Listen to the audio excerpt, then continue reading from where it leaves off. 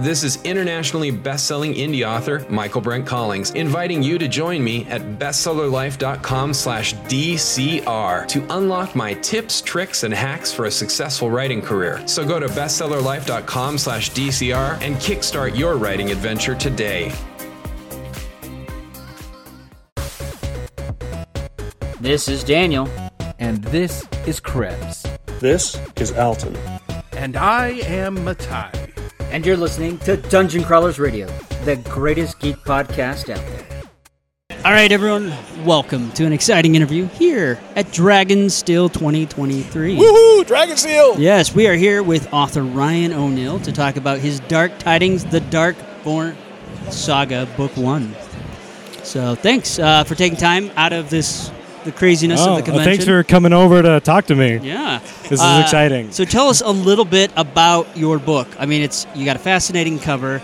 That attracts the eye immediately. Yeah. And then, we talked a little bit before, the interview of the premise. So let's talk about that. So the premise is the protagonist Kale is predestined to be this figure, that the Darkborn, who is sort of the chosen one of the bad guys, if you will. And the heart of the story is his internal struggle to sort of the push to fulfill that destiny, or to be someone heroic and who can be a force for good. Mm-hmm. And so it's kind of the tug of war with his soul. Nice. Now, there's something really unique with the animal companion that he has with him. His magic comes from death. Okay. And so he is a type of necromancer, and his animal companion is a wolf that he raised from the dead, named Mishik. Nice. Now, so what made you, or what inspired you to write this series? So I have always been really intrigued by the idea of a protagonist necromancer. It's a character archetype I've always really enjoyed, but they're always bad guys. Yeah. They're always, the boss at the end of the D&D quest. Yes. And so I wanted, there's something about the juxtaposition of magic that is based on things dying, and so that's inherently dark and kind of evil, but someone who could take that and use it for good. Okay. And so that is what sort of intrigued me, and that's what kind of got the ball rolling. Nice. So, I mean, obviously, it says book 1, so there's more to come. Is this like a trilogy? Or what? I have 5 books currently planned out. I'm about a third, more or less, through the second one right now. Nice. Awesome. And so what's your association with DragonSteel or Brandon Sanderson? I don't actually have any official association. It's your first time here at the first convention? time here. He opened it up for public applicants to exhibit, and I was accepted, and here I am. Awesome. So what does it mean to you to be here at this DragonSteel convention? Oh, it's so awesome. It's such an humbling opportunity to meet people like you, to meet all these fans. We're all here because we love fantasy. Oh yeah. And I just it's overwhelming, to be perfectly honest. 6 months ago, I didn't even know I had a book. I just had a couple chapters written of something that I just sort of like, this is neat, and here I am. So it's all been a bit of a whirlwind. Yeah, it's an amazing process. You mentioned something like holding your book for the first time. You spend all this time writing it, pouring yourself, your love into writing this story, and then you open that box. And the book is sitting there, and you see the cover, and you can hold it in your hand. It's an amazing feeling. Absolutely surreal. I mean, it just the notion that something that was sort of a idea in my head, I can now pick up and hold, and share with the world is incredible. That is amazing. So, what is something that is, besides the fact that your main character's a necromancer, he's using this what most people would consider a dark power for the sake of good? What other unique elements do you have in your story? I would say his companion, the wolf Mishik, is unique to it. He serves as sort of almost the moral guardrail, because there's always kind of that push inside of the main character Kale to fall into those kind of evil intentions that his powers give him. Okay. And his wolf is kind of his sort of companion to keep him from going over the deep end. Okay.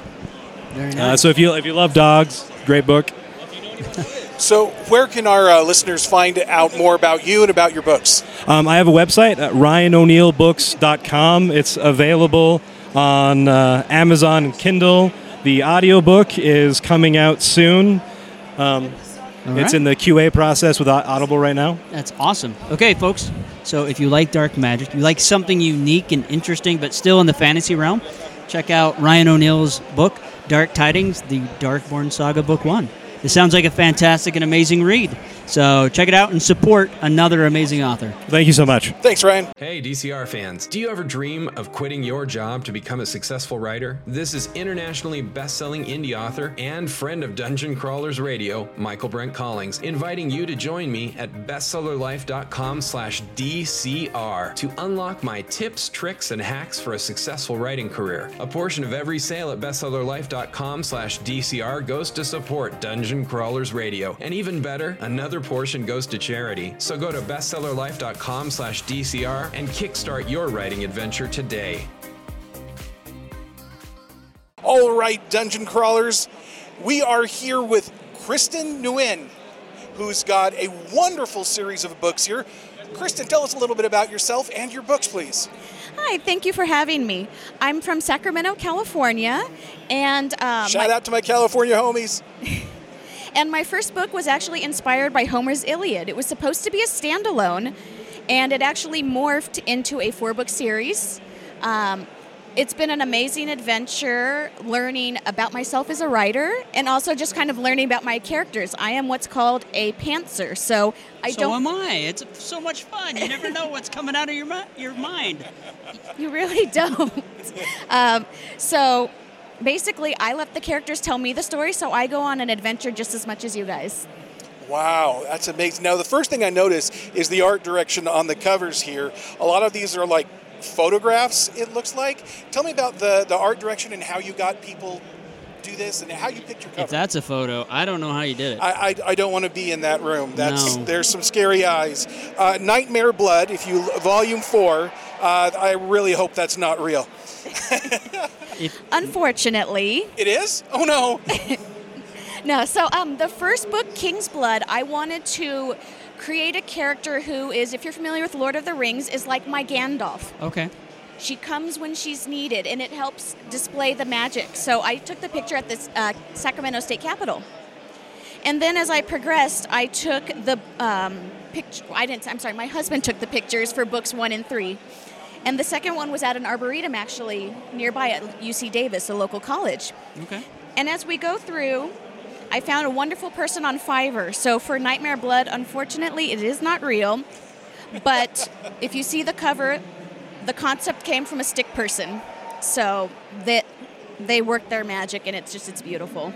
Wow. Well, the covers are absolutely beautiful. Thank you. Give us a quick idea of what happens in these stories. What's the concept that really brings your readers in? So one of our main protagonists, it's a multi-POV series. Okay. Alveric, he's just come back from what he thought was going to be a simple training exercise at the spice mines in the northern border. What turned out to be a simple training exercise was actually a planned ambush, and his whole routine was killed. Ugh. I hate when that happens. Yeah. And so, as he goes to warn the king, trouble comes a knocking. And so that kicks us off with the War of the Nations. But at the same time, as I believe I said earlier, it's inspired by the Iliad. With every good Greek mythology story, you have the gods who have decided to come and meddle as well. Nice. Oh, I'm sorry. And so it becomes a nice chess game of who's manipulating who, the people and the gods. Nice. Wow. I do like that. You have wonderful covers. I mean, the balance between what looks like something that's been, created through a creative eye with using, because you have photos to non-photos, but every cover captures the essence of these books, it seems like. And the fact that you have this woven story arc where you have, manipulations through politics and everything, let alone the gods messing around with stuff. It just sounds like a wonderful idea. And I love this tagline where it says, "In the darkness, there's always light." Despite this cover being really spooky, it's like, okay, so where's the light? Where's the hope? Despite that, so now I want to read all 4 to get to that point, just so I know. I mean, that's the great thing about covers. And I mean, the story you've pitched is fantastic. So besides this, it looks like you have a couple other books over there. I do, yes. I have a 2-book urban fantasy series, Dragon Script and Lost Chapter. And it follows the story of Cass. She's your average college 20-year-old studying anthropology and just living her best life. But then she discovers that she has been tasked with saving the 4 dragons of the world from an evil organization older than Merlin. But she can't fail her finals. Okay. So what did you find more difficult or challenging to write, your fantasy series or the urban fantasy? Definitely the urban fantasy. Really? Yeah. Okay. Why that? To be honest, I don't know why, but I struggle with writing stuff in like modern worlds and stuff. Whereas when it's fantasy, it's what I've always grown up reading. I read Dave Farland or Dave Wolverton, depending upon how you know him as. Tolkien, the greats. Yes. C.S. Lewis. And so it's kind of just, I feel I'm part of the mythical world as opposed to being out here. Okay. I find that very interesting. I've talked to other authors, and they've always say they lean towards urban fantasy because they don't have to do all the world building. There's just a lot of assumption. So it's interesting that you say, no, I like the fantasy. The urban stuff is more difficult to write. So that's interesting. Yeah. Now, is this your first time at DragonSteel? Yes, and it's a little overwhelming because it's very big, but it's also super fun. I've met a bunch of really cool people already, and I've had a blast so far. Well, that's wonderful.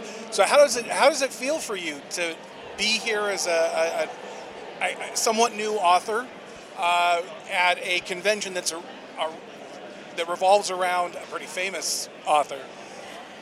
It's a little overwhelming because I have a lot to live up to because Brandon is such an amazing author. I've been reading him since I was in college, so 2006 or 7?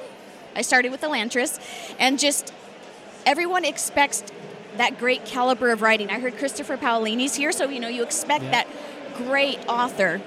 And every author that I've talked to has imposter syndrome. Oh, we all do. And so you always think that, someone's going to call you out for being, a sham. And I'm just afraid that shoe's going to fall at some point. Wow. Well, it is great to have you here. And I think that there's a lot of people that would feel like you do. Brandon's opening this up to give other authors their chance to shine. And your books certainly do. Thank you. Thank you so much. So where can our listeners find your books that aren't here?